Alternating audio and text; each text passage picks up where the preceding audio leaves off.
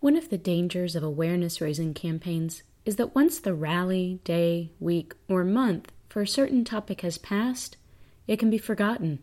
The backs on pins break, the t-shirts fade and get holes in them, the flyers get trashed.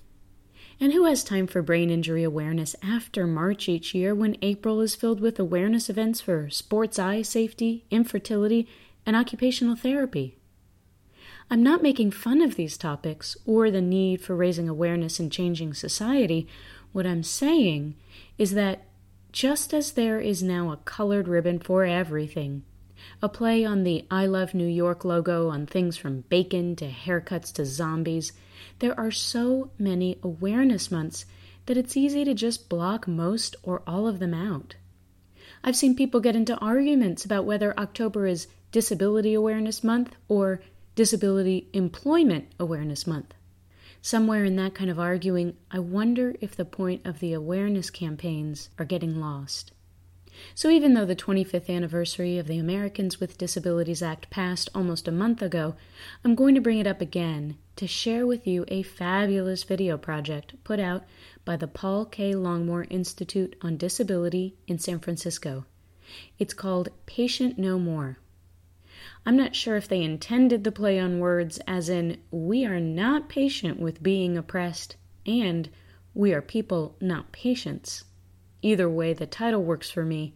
While some people prefer to reach out with the you catch more flies with honey than vinegar approach, others are less patient and feel that there's no good reason for disabled people to continue to face stigma, discrimination, unequal access to housing or education or jobs, isolation, and a lack of access to even get on a city bus with a wheelchair or get into a public building. When you ask someone to continue being patient about being oppressed, it probably means you are not facing the same access barriers as they are. I'm not big on telling people to be more patient when their civil rights and human rights are being violated.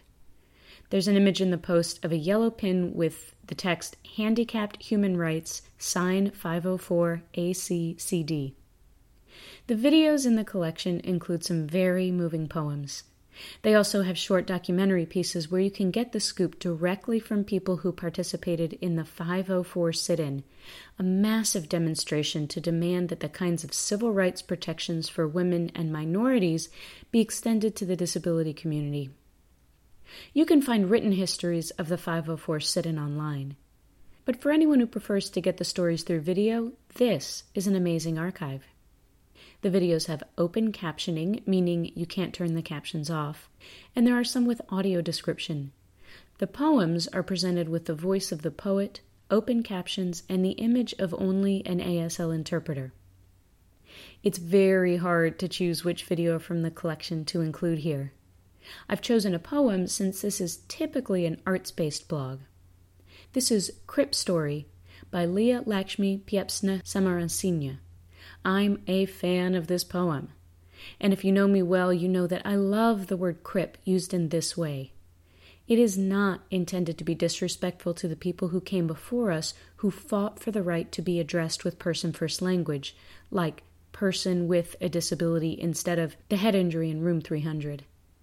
It's a reclamation of an insult, turning it into a point of pride, as in, go ahead and call me a crip, it won't hurt my feelings. Here's my crip story. Please check out more than just this video.